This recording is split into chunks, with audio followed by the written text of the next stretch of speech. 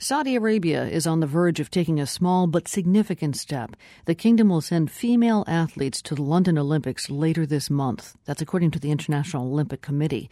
It would be the first time that any Saudi woman ever took part in Olympic competition, and it took months of heavy international pressure to get Saudi Arabia to lift its ban on women in the Olympics.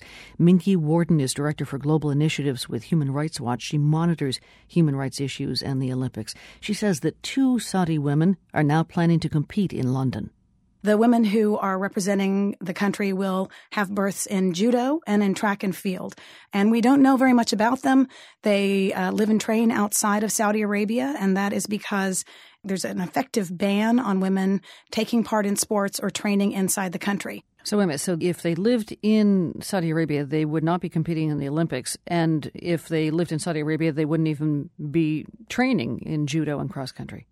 The 2 women who are representing the country have what are known as universality slots, and these are positions that are created by the International Olympic Committee, because the Olympics are not just about winning gold medals, they're also about representing your country. Remember, in 2008, Saudi Arabia sent an all-male team. In 2012, in London, for the first time, women will march behind the Saudi flag. So how much of a gain would you say this is? It's an important gain, and it's an important symbolic step, the first step in a race, you could say. However, inside the country, as a matter of government policy, Saudi Arabia is the only country in the world that bars girls from taking part in sport in schools. There are 153 sports federations inside Saudi Arabia. Not one of them has a women's section. It is virtually impossible for women to compete at an international level in the country. So are you convinced that this step, a small step, as you say, is really going to ultimately make a difference? Because there are a lot of exceptions to the rules here. Well, it's an important precedent, and it's going to be nearly impossible for the Saudi government to roll back. The Saudi Ministry of Education has written to Human Rights Watch when we put out our report on the topic that it was under consideration for girls to be allowed to participate in physical education in schools. Now, this is the classic Saudi promise of reform that rarely materializes.